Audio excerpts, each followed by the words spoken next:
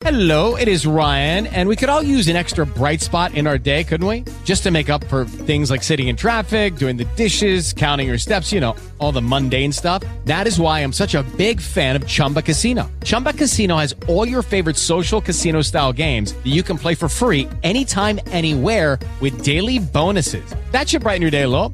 Actually, a lot. So sign up now at ChumbaCasino.com. That's ChumbaCasino.com. No purchase necessary. VGW Group. Void where prohibited by law. See terms and conditions. 18+.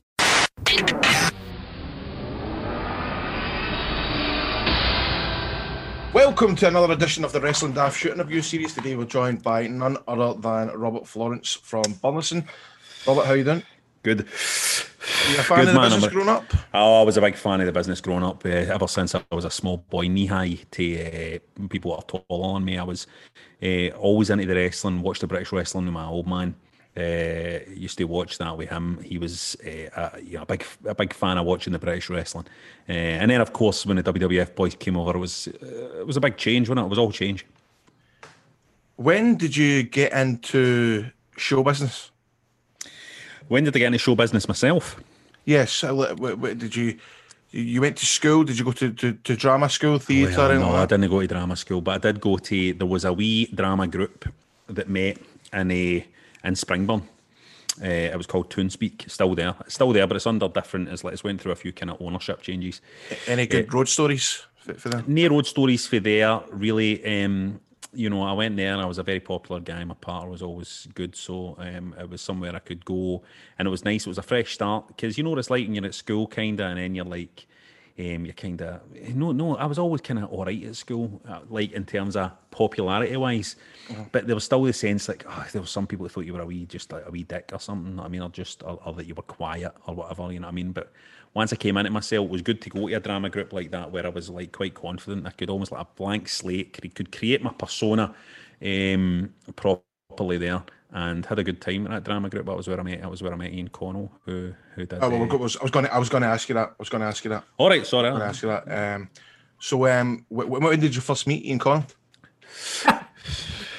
Well, when I went to the drama group ToonSpeak, I had a mate called Paul Doonan. He was a guy. I know who he is. He was my mate at school, right? Paul Doonan. He was great worker, and he, I knew him, and he said, "I know this guy Ian Connell. You should meet him.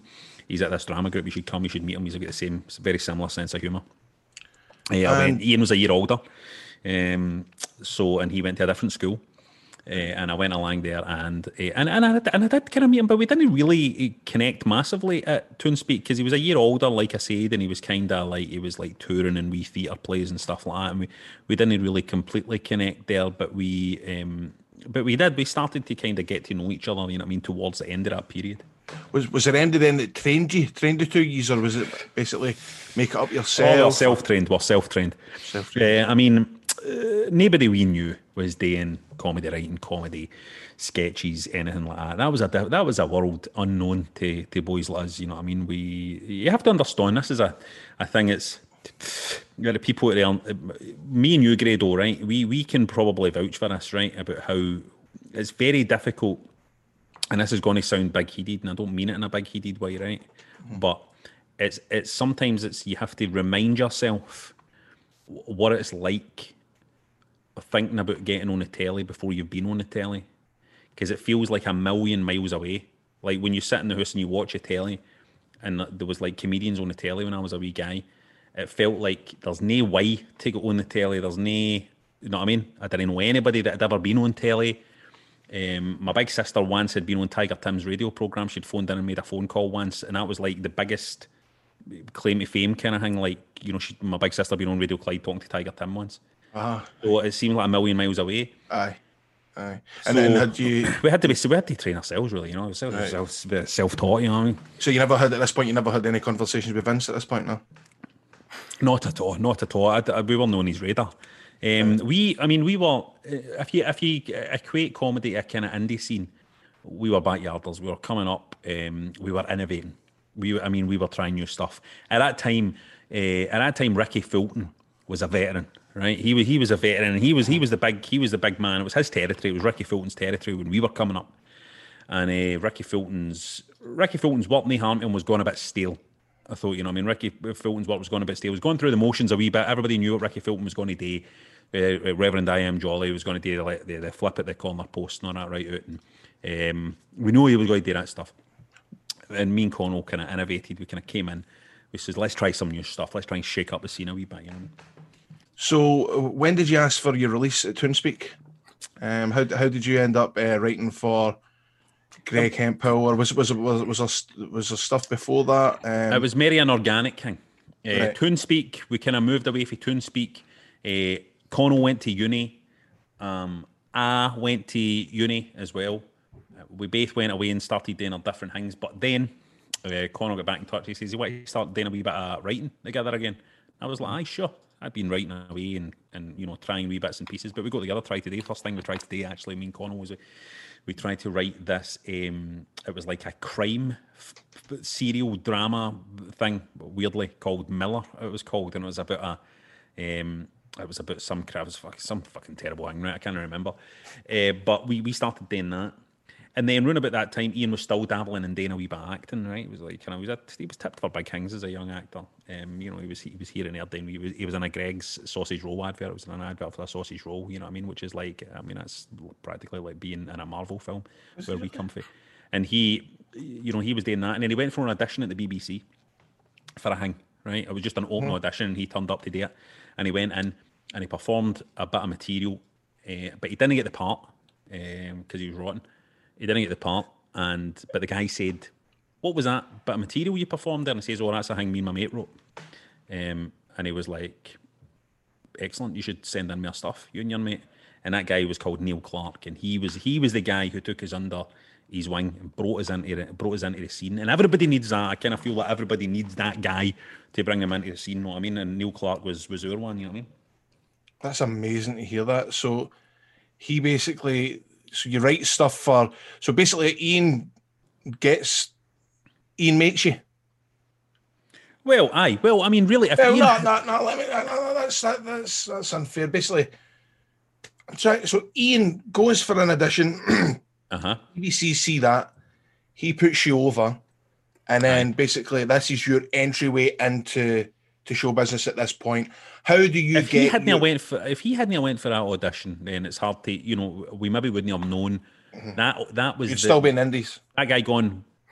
We went, "I don't want you, but what's that material? Where did that material come from?" "Oh, we wrote that, me and my mate." So it was. Was it drama at first, or was it comedy? No, it was comedy. That was a wee comedy bit. Right. That was a wee comedy bit we'd done. Right. Okay. So then, what happens? What happens after that? When Neil Clark gets us in, and the first thing. What year does this take us back? Oh, mate, this was when we got our first. It was maybe only about 8 months after that, maybe 6 months after that, we got our first commission for the BBC. And when we got our commission for the BBC, I'm pretty sure I was 18 and Ian was 19. When we got our commission for the BBC, and it was for a half-hour pilot thing. Wow. So what year is this, do you think? You're 18, 19? That would have been, if I was like 18, it would have been 95. 95, wow. 95. Wow, amazing. So this is before even the kind of Monday Night Wars kick off. Do you know what I mean? It was. I mean, it's predating a lot of that stuff. Yep. So how did the boys in the locker room feel when you first started making stuff for the BBC? Your first commission, what was the reaction? I mean, obviously there's always a lot of jealousy, you know, and there's always that kind of expectation that you've got some kind of inside track. But we were green. I mean, we were so good.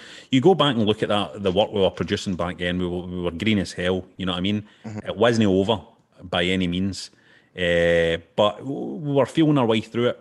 Now, the next big step for us was we got a bit of work. This show started called Velvet Cabaret on Radio Scotland, right? It was called Velvet Cabaret, which starred, at the time, Gavin Mitchell, who went on to be Bobby in Still Game. That was how we met him. But that show started, and me and Ian Connell get invited onto the writing team for that, right? And so the next thing you knew, we found us in the locker room with a load of veteran comedy writers. I'm talking about guys like Ricky Brown, you know, some like proper old, dyed-in-the-wool, like kind of older comedy writers. And they were all there and they were thinking, who are these two young bucks in here try to, you know what I mean, try to steal our fucking heat in this company, you know what I mean? Yeah. And we came in, and I'll tell you what, we just outworked them. And I'm being completely serious here, because we'd go into a writer's room meeting, and Neil Clark would go, here's the stories we want some sketches about this week. Off you go, turn in some work. And there would be guys that would be turning in, maybe like at the end of the week, they'd have turned in 5 pages worth of comedy, right? Mm-hmm. Me and Connell were turning in 20 pages a day. Wow. 20 pages a day. Did that lead to any ribs played on you guys at this point? No, there was no ribs. And I do remember one story, though. There was a comedy writer that would be unnamed. We were young guys at the time, but I remember we were at one of the Velvet Cabaret radio recordings, and it was the end of the series recording.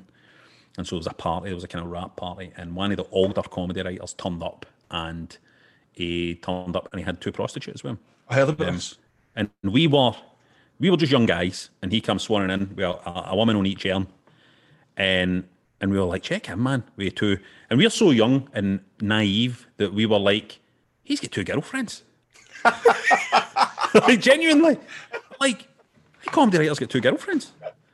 And then I went up to him at the bar at one point, and I was like, oh, and who is it you're here with tonight? And he was like, it was 2 prostitutes. Getting 2 prostitutes. Just said that. Well, like, but anyway, eventually he get trapped. You know what I mean? Right. Okay. We walked him right out of the business. That guy. Thoughts in the Chris Benoit document, the Chris Benoit tragedy? If you want to comment on it, you don't need to. Well, it was a shock. It was a shock. Where were you when you found out? Where was I when I found out?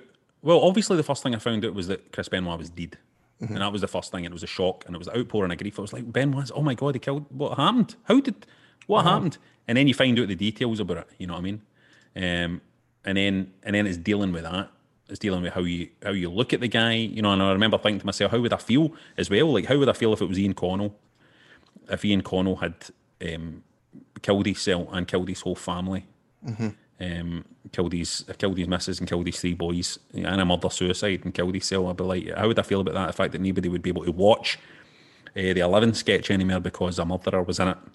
Nobody would be able to watch Up the Road. Nobody wants to see a guy that murdered his whole family going up the road. No, you know what I mean? Because you'd be thinking to yourself, fuck, that guy sent his own family up the road. Mm-hmm. You wouldn't want to be thinking about that, you know what I mean? So it was a very tough time, but I remember there was a good laugh connected to that as well. When I was in bed one night.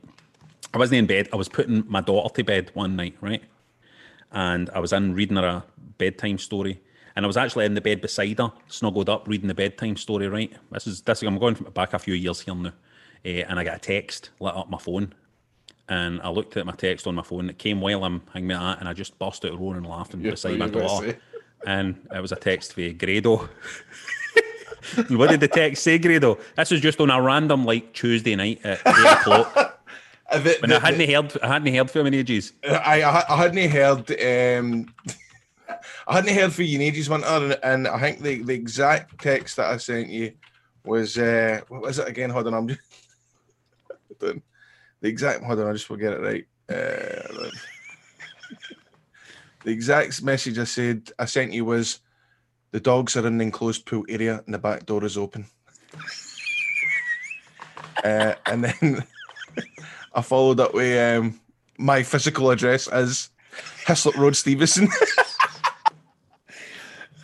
Which made me, and it was the worst thing was, I couldn't even, it was one of the ones I couldn't even explain to people why it was so funny, because they would have to get the reference, and it was just the bleakest reference in the world. So at this point, you're writing for programs for the BBC. I remember watching Velvet Soup. Did you ever write the bum teeth sketch? I have this clear memory of that when I was young. Possibly no. I have got nah. I don't know. What happened in the sketch?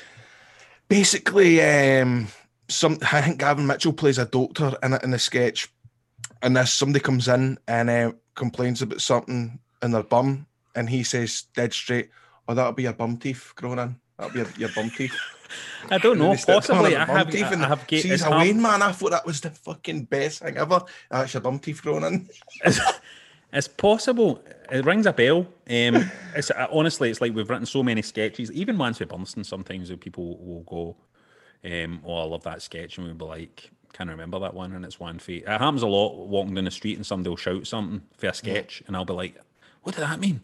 What's that guy wanting?" You know what I mean? Forgetting that it's a thing.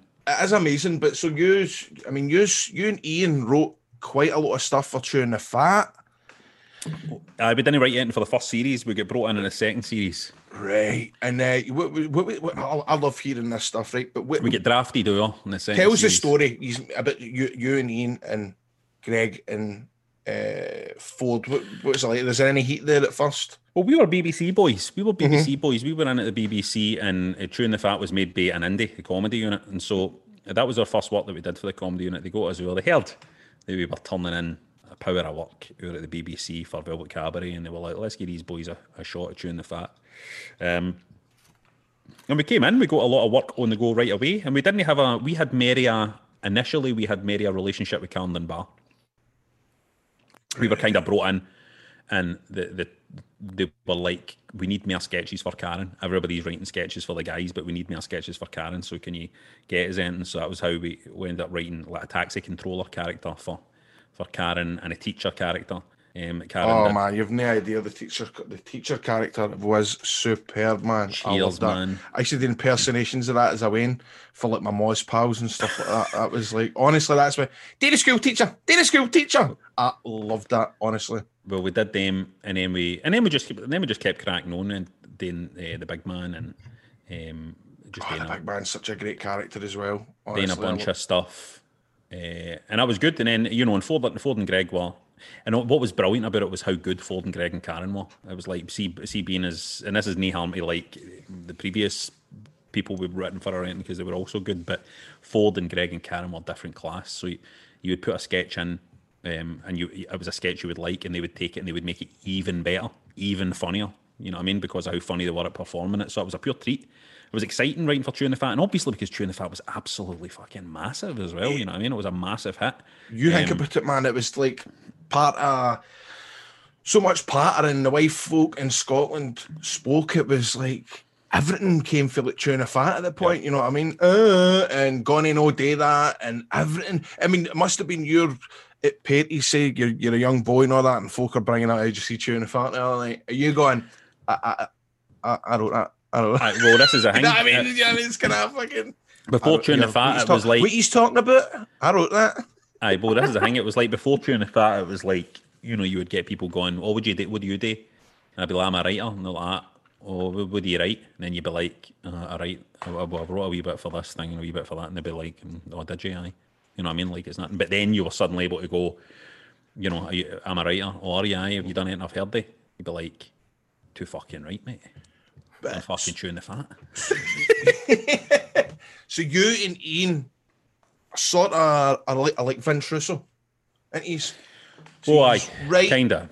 And then he's want to be out on the screen. You want to get there. Well, I thought you were meaning because we wrote for the BBC, and then the comedy unit kind of poached us and brought us over, paid us better money, and then we did Chewing the Fat. Oh, so sorry. So at this point, you were writing for the BBC solely. No. Let me say, like we had no real desire to perform on telly, and I would even say I still have very little desire to perform on telly as well. I do it now because like it makes sense, it makes money. I get asked to do it. I write my own stuff and all that, but I still consider myself a writer. I don't consider myself a performer at all, an actor at all. I consider myself a writer. So it was never like a dream to break out and do that. See, I think Vince Russo was like, I want to be in the ring up front and people to see me, but it was never that for me. It was just, put it this way, that's how you make the money, as if it's your own show and you're in it yourself, you know what I mean? Because writers make nothing. Right, okay. And so, how does Burniston come about? Burniston came about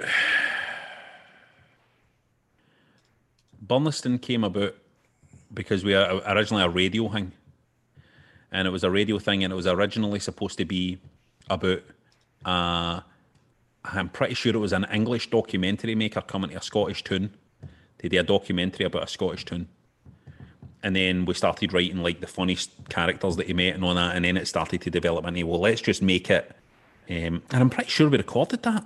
That radio pilot exists somewhere where it's like, it's almost like a documentary. It's completely different, and it's out there somewhere. I don't know where. Is it mockumentary style? Kinda, aye. Wow, what year is this? Oh man, this is like 13 years ago or something, 14 years ago.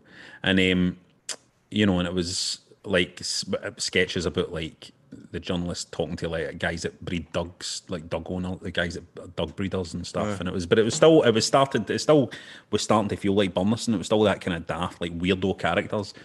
And then when I get a bit, we were like, let's try and change it for telly. And then we just started to move towards making it more about a sketch show, just a straight sketch show.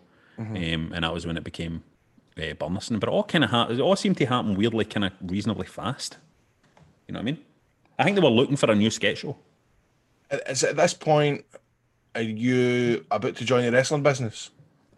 Or is this, I feel as if, or is there a couple of years before that? When do you first start working in the wrestling? This predates that. What happens? I'm pretty sure this predates me doing it in SWA because it was run about that. It was when things started to kick off for us with that we started. No, actually, it was before Burnistoun that we were trying to get NWA UK Hammerlock on the telly. And that was before then we started I'd get in touch with Andre Baker at Hammerlock and was like, right, let's try and get a pitch together for a telly programme. So that was before Burnistoun happened. And so what's your initial impressions of meeting somebody in the wrestling business? Obviously, Andre Baker, the late Andre Baker, who's responsible for quite a lot of the British talent that kind of made it for the 90s, early 2000s. You've got your Johnny Moss's, Doug Williams was trained there, Johnny Storm, I think even Alex was there, Jody. What was your impressions of turning up? Andre Baker was, I mean, you hear a lot of talk about what a kind of hard man Andre Baker was, you know what I mean? There's a lot of talk about, but he was a total gentleman with us, and we were just again, just young guys. And he was a total gent and a smart guy and a kind guy. And it was weird. It was fantastic. We went down to an NWA UK Hammerlock show in a wee town down in England somewhere. I can't remember the name of the town, and that was where we first kind of saw Johnny Moss doing his stuff. And it was the first time we got a sense of what it was like backstage at a wrestling show in a wee hall in a wee town. You know what I mean? And it's just, like yourself, it's an incredibly addictive scene. It's like going to see the circus in it. It's like going to see circus, and then you're like, man, I want to fucking run away with the circus and just live this life. You know what I mean? And you just go at that right away. I mean, and obviously, I was never going to be involved in the wrestling scene in the ring. So you had never any. Did he let you take a bump in the ring, or were you ever that kind of? It was never that kind of thing. No. It was very much. Right. It was very much come and see what our product is like. Right. Come and see who our workers are. At the time, it was Gary Steele. It was Paul. He was NW champion at one point. He was a champ. It was Gary Steele. It was Paul Vault. It was Johnny Moss. It was Nikita, that's right. Who ended up going on to be what was her name again? And Winter, is it? Was it Winter? Her name was. I can't even remember. What was Nikita's name in WWE again? Was it Nikita? Was it Nikita? Maybe it was Nikita in WWE. I can't remember. But it was all them. And so it was about looking at them and, trying to work that into the pitch and work, just kind of work with the guys. And Kateriana. Katie Lee Burchill. Mm-hmm. Aye. So it was great and it was good. And the tag team, which was called Seek and Destroy as well. Oh, who was Seek and Destroy again? Oh man, I can't remember. I can't mind. So what happens? How do you get involved in SWA? Does Conjurts, who was at NW Hammerlock at the time, do you meet him down at Hammerlock and he tells you, look, I'm in the process of creating a wrestling company in Scotland? Or right? This was a few years later, and this was just me, and this was just purely for going. Initially, I went, maybe I'll start a wrestling promotion. And then I had a Google, and then I was like, oh man, there is a wrestling promotion, and it's no very Eddie Morrison, far away. were you ever exposed to him? No, but he was a name that was always. So I'll be honest, it's a shit interview, but it was somebody that was always getting slagged off by people. You know, this is all I know, and I don't know anything about the guy, and I'm no doing the guy doing because I don't know any details about it. But I remember when I first turned up on the scene in SWA, it was like people were always stuff had went down, and I have no idea what that stuff was. But there was a lot of people being like, "I fucking him, he nearly fucked everything up or whatever." You know what I mean? I mean, that time the wrestling business was very, it wasn't that big one to know. There was probably about like 20 names in total, and that's including trainees and people that already wrestle already and stuff like that. And as we know, you hear these stories and you don't know who's telling the truth or who's, you know. So there was Scottish Championship Wrestling, and it was run by a guy who never had any experience in wrestling before, but he gave it a bash and he promoted in promoted in Linwood, where Drew Galloway made his debut, and then I think it didn't draw much, but you know yourself, eventually Conscience, who was wrestling in Hammerlock at the time, and I think he hadn't been to OVW at that point, but anyway, Conscience took over the kind of Scottish Wrestling Alliance. He changed it from SCW to SWA. So I remember, what was your impersonations of bumping into a young Grant Dunbar? Because I have this vivid memory of meeting you for the first time. I think it's maybe 04, 05. We've got Titantron videos. We've got cameras walking about. I meet you, and I actually think, when I first met you, I thought you were a right quiet guy, and I actually thought you were maybe a wee bit nervous backstage at a wrestling. I was nervous as well, but I thought you were quite nervous as well when I first met you. I think it was more, I was always with SWA I was always keeping my mouth shut, was more what it was, you know what I mean? I wasn't wanting to be, one of my main things that I always had in my head with the SWA stuff was that I didn't want to be giving people any false impressions about what might happen. I mean, the whole objective with being at SWA was still working towards, let's see if we can get some wrestling back on telly again. It was still that, but it was trying to do it a different way. With NWA UK Hammerlock, people would get their hopes up. You know what I mean? One of the most important lessons you can learn about telly is never get your fucking hopes up until the contract. Am I right? You know what I mean? Absolutely. I'm still learning it, to be honest with you. I'm still trying to adapt to that. Until you get a contract signed, until it's first day of shooting and you're standing there. Mm-hmm. Don't get your hopes up. And at Hammerlock, people would go at their hopes up. You know what I mean? And then when things didn't happen, you feel bad about that. You know what I mean? And I remember when I went to SWA, I was like, you know what? I'm just going to be there. I'm going to film stuff. I'm going to shut up. I'm mainly going to kind of talk to Conscience. I'm mainly going to talk to Conscience, and mainly going to talk. I mean, who did I really have a relationship with? It was mainly Conscience, and had a good relationship with Big Adam Shame, obviously Big Shamer, and Canyon, and more the people that were the trainers. You know what I mean? I personally during MSN, I can remember. Probably MSN as a wee guy, man. I totally remember that, and I can't remember what it was, but something that you had wrote or been involved in was on the telly, and I remember like telling my family like. And the credits came up, and it came up Robert Florence. I was like, I know that guy. He comes to wrestling. He's involved in wrestling. I know that guy for telly. I know him. Yeah. So Robert Florence. And I remember seeing yous, and yous really did look like wee guys. Yous really looked like yous were so young. You know what I mean? Yous were young though, right? Oh, man, I was 14, 15-year-old, man. I mean, yous really looked like wee guys, and sometimes yous were wrestling people that looked kind of like men. Mm-hmm. Do you know what I mean? We get battled, man. We used to get battled, definitely. And I didn't know the difference between a fucking wrist lock and a fucking wristwatch. It was bananas. But it was amazing to think, because when you look back at the days now, when I think about SWA now, you saw everybody come through the doors, really. You know what I mean? Like all the people that are involved in the scene now, even like people like Lionheart and Drew, you saw them all. Wolfgang, you know what I mean? It was mental, right? Because you don't think so. SWA, in British wrestling shows at the time, it was a matter of 6 matches, you know, tag match, maybe a rumble at the end. But SWA, Conscience had big ideas, didn't he? If you went to Bells Hill for a wrestling show, John, it was basically like the show would. There could be like fucking SummerSlam. What's that? It was like SummerSlam. It was like, mate, it was like, John, you have no idea. Like the lights went out, and then they come back on, and then like There was factions who started after the show. It was like Monday Night Raw. They tried to make it like Raw, do you know what I mean? And there was like storylines that went for like March, and then the next show would be in the middle of July. And like, I think the fans were the promoter was expected the fans to know the storylines when it was a bit mental in it. I remember my brother going to a show going, "What the fuck is all this about?" It was like that, wasn't it? Did you have any involvement in that? Peter doesn't get the credit he deserves for some of that stuff, because you know that period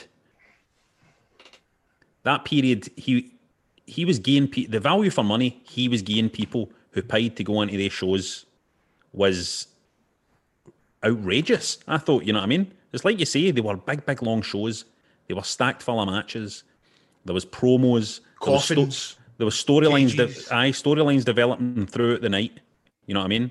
Right. There was spectacle as well. Like he was, you know, he really pushed himself as like a star attraction. You know what I mean?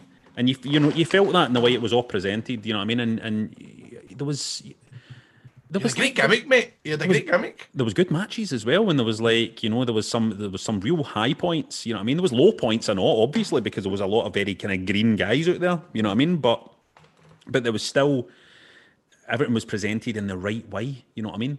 And I think that period, he probably deserves more credit than he gets. I think in the story of kind of Scottish wrestling and where Scottish wrestling went. You know what I mean? Because nobody was going to these shows and no coming back, because you know he had returning people that are coming back month after month to see these shows because they were getting amazing value for money, and they were having a fucking. And I remember because I was there with a camera, I was filming it, and people were having a fucking. The crowd were loving it because there was a draw, man. There was some shows 400-500 folk in the Matt Busby Centre in Bells Hill, and sure, remember I told you when we'd flyer folk with us.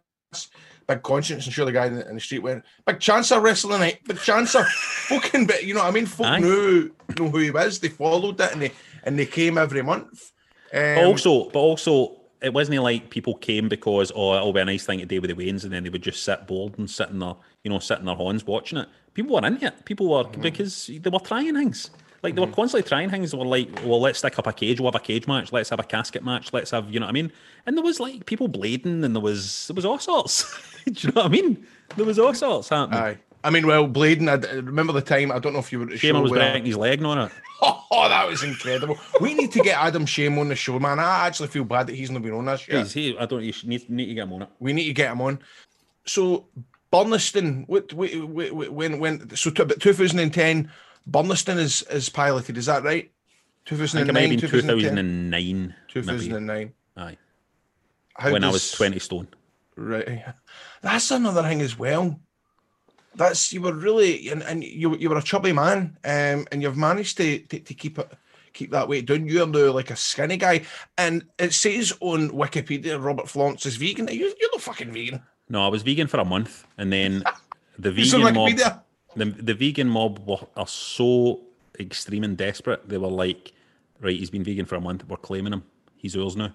Aye. Anyway, don't make that. What? But because I'm forgetting that you when I first started hanging about with you, and folk knew you for this video guiding. A video guiding, aye. Aye, video guiding. The guy that you done it with. Remember, he blocked me. He's blocked me on Twitter. I don't know. Talk about that. I've no idea. I don't remember who he is, what he's called. I've no idea why he blocked me, but I blocked him right away. About beef. I have no idea where that beef came from. I have no idea. Why does he not like me? Maybe he just doesn't like you. I don't know. He doesn't like me. He doesn't like me. Maybe he just doesn't like you. I don't even know. Anyway, enough. Video Gaiden. Charlie Brooker's screen white. I'm just reading stuff I have Burniston here. Would you call it Wikipedia? Well, I have a huge history of doing video game related stuff. Mm-hmm. You know what I mean? On telly and stuff like that, which has always been good. When did you meet Frankie Boyle? When did I meet Frankie Boyle? That's a good question. I was working when I was working on Velvet Cabaret, or it might have been Velvet Soup, actually, the telly programme. I I had a mate called Alan Miller, who was a script editor on that show, who's one of the funniest guys I've ever known. He's from Edinburgh. He was a stand-up, and he was like one of the most mental stand-ups I'd ever seen. He was hilarious. And he knew Frankie for the stand-up scene. And he was like, you need to meet Frankie. And in fact, we kind of go together to kind of, let's see if we can write some stuff and all that. And if you're sitting in a room, I think we went up to, was it maybe Alan Miller's flat, and Frankie came up. And then we're sitting like flinging ideas about it, and Frankie was just fucking, and it was like, I don't know, it was like inviting a ninja and a black belt, a comedy black belt into the room, you know what I mean? And that was kind of when we all first met him, kind of. And then I kind of like stayed in touch with Frankie. Ended up being, being good pals, and like still really good pals to this day. Obviously did Tramadol nights with him and stuff like that. And he's always been good. He's a very generous guy, Frankie. He's a very, like, he looks out for... There's a lot of guys who get big and then forget other mates, like, if you know what I mean. Mm-hmm. And Frankie was a guy who got big and never forgot all his mates, you know what I mean? Was always checking up on them, always helping them out, always, like, flinging a bit of work their way if he could. Always, like...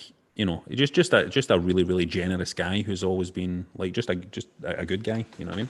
Memories. No many good guys in this game. You're right. Memories of Tiger Ali Singh. Never worked with him. Oh, well, right. Ships are passing the night. Right, ships are passing the night. He's here, right? Okay. So Burniston starts. You're on the screen. How do you adapt to the celebrity lifestyle? You've went for being a backstage personality. You're put front and foremost in front of the cameras. How do you cope with you? Is there heat for other guys in comedy that you're on the telly? Well, you would see it. I remember there was like a forum called the Scottish Comedy Forum or something, and it was where all stand-ups would all post. And I remember there you would see loads of people sniding about... Was it poisonous that? I can imagine it being poisonous. Basically any programme that got on telly was getting fucking pelters. And I remember that. And also we weren't the stand-ups either, so how dare we just go on telly. So I remember there was a wee bit of that. But no, I mean, we knew... We'd been about for a long time, and we knew a lot of people, and I think most people were kind of pleased for us for getting the show. But also, it's... You look back, it feels different looking back on it. But the first series didn't do that well. You know what I mean? It did well enough. It did well enough to continue on it, but it's not like it was a big, massive hit. It wasn't like it wasn't doing chewing the fat ratings. You know what I mean? It wasn't popping their ratings. It was, did all right. The numbers are looking pretty good. There was still plenty of people that weren't watching it. It's not like you weren't walking about and hearing people hitting out with Burniston part on the street or anything. And that's all happened over time. Over time, Burniston's became big. Aye. But at the time, the first series came on, it was kind of like, oh, will we get a second series? Don't even know if we'll get a second series. It's not like... So there wasn't a huge adjustment to make. It's no... You know what I mean? So do you think you never really got the chance to enjoy it, if you know what I mean? Because there always was that pressure. I think possibly was there a turning point when you started to do live shows and you were selling them out and managing to take it across the country and you go to shows and everybody knows the gags, everybody knows what's coming, Well, aye. The only sad thing I would say about Burniston, the only regret maybe about Burniston is that we wrapped it up after the third series. Aye. Because kind of the BBC had kind of says to us, look, boys, don't know how much further we can really take this. We kind of get 3 series and they'd all done pretty well, and we were really happy with the third series, and we kind of felt we'd be doing well with it, and then we were like, right, let's wrap it up here. And Aye. Actually Burniston get bigger after that. It get bigger after that. If we had been as popular at the time as we are now, or have been over the past few years, we probably would have kept going. You know what I mean? We probably would have done Series 4, Series 5, Series 6. But at that time, after doing 3 series, it hadn't really caught on in a massively big way. Weirdly, it was kind of...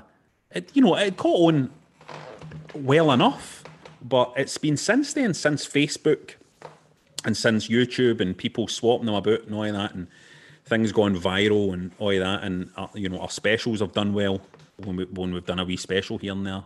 Obviously, the dream is we'd still love to do Hogmanay. You know what I mean? We'd do Burleson at Hogmanay every year in a heartbeat. You know what I mean? But so what is the plans for Union? I know you had the Sunny, which I was just reading up about then, which that was, I've spoken about this before. Well, let's save this for part 2 because we could really go in on that one. Aye. So because we were both in that. We were both in that, so that's a good one. We can talk about what we can do is we can talk about the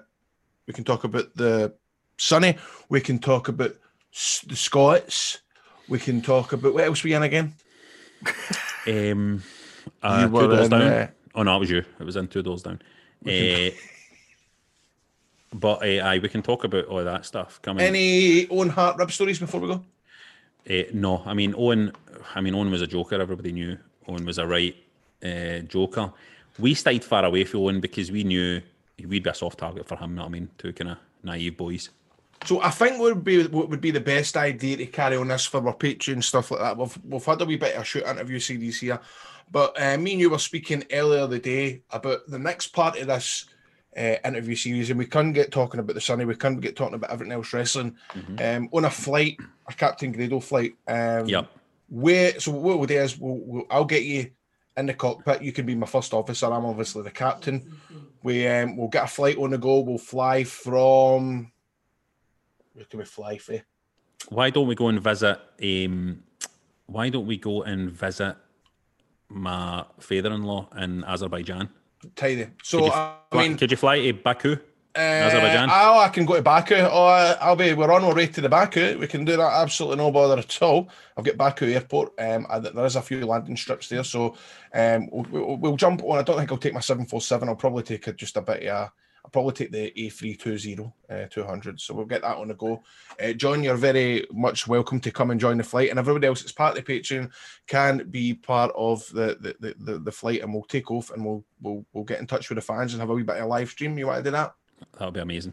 Getting the fans input as well, and and just having one of the wild plane journeys. You know what I mean? Peeing on the stewardess's leg and all that. Plane ride for hell. Exactly. That's what we'll call it. Plane ride for hell. Plane ride for Bell's Hill.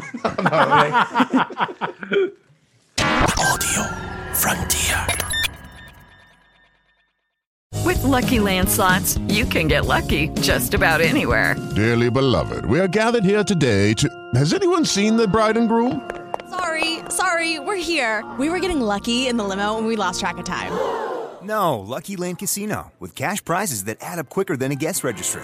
In that case, I pronounce you lucky. Play for free at LuckyLandSlots.com. Daily bonuses are waiting. No purchase necessary. Void where prohibited by law. 18+. Terms and conditions apply. See website for details.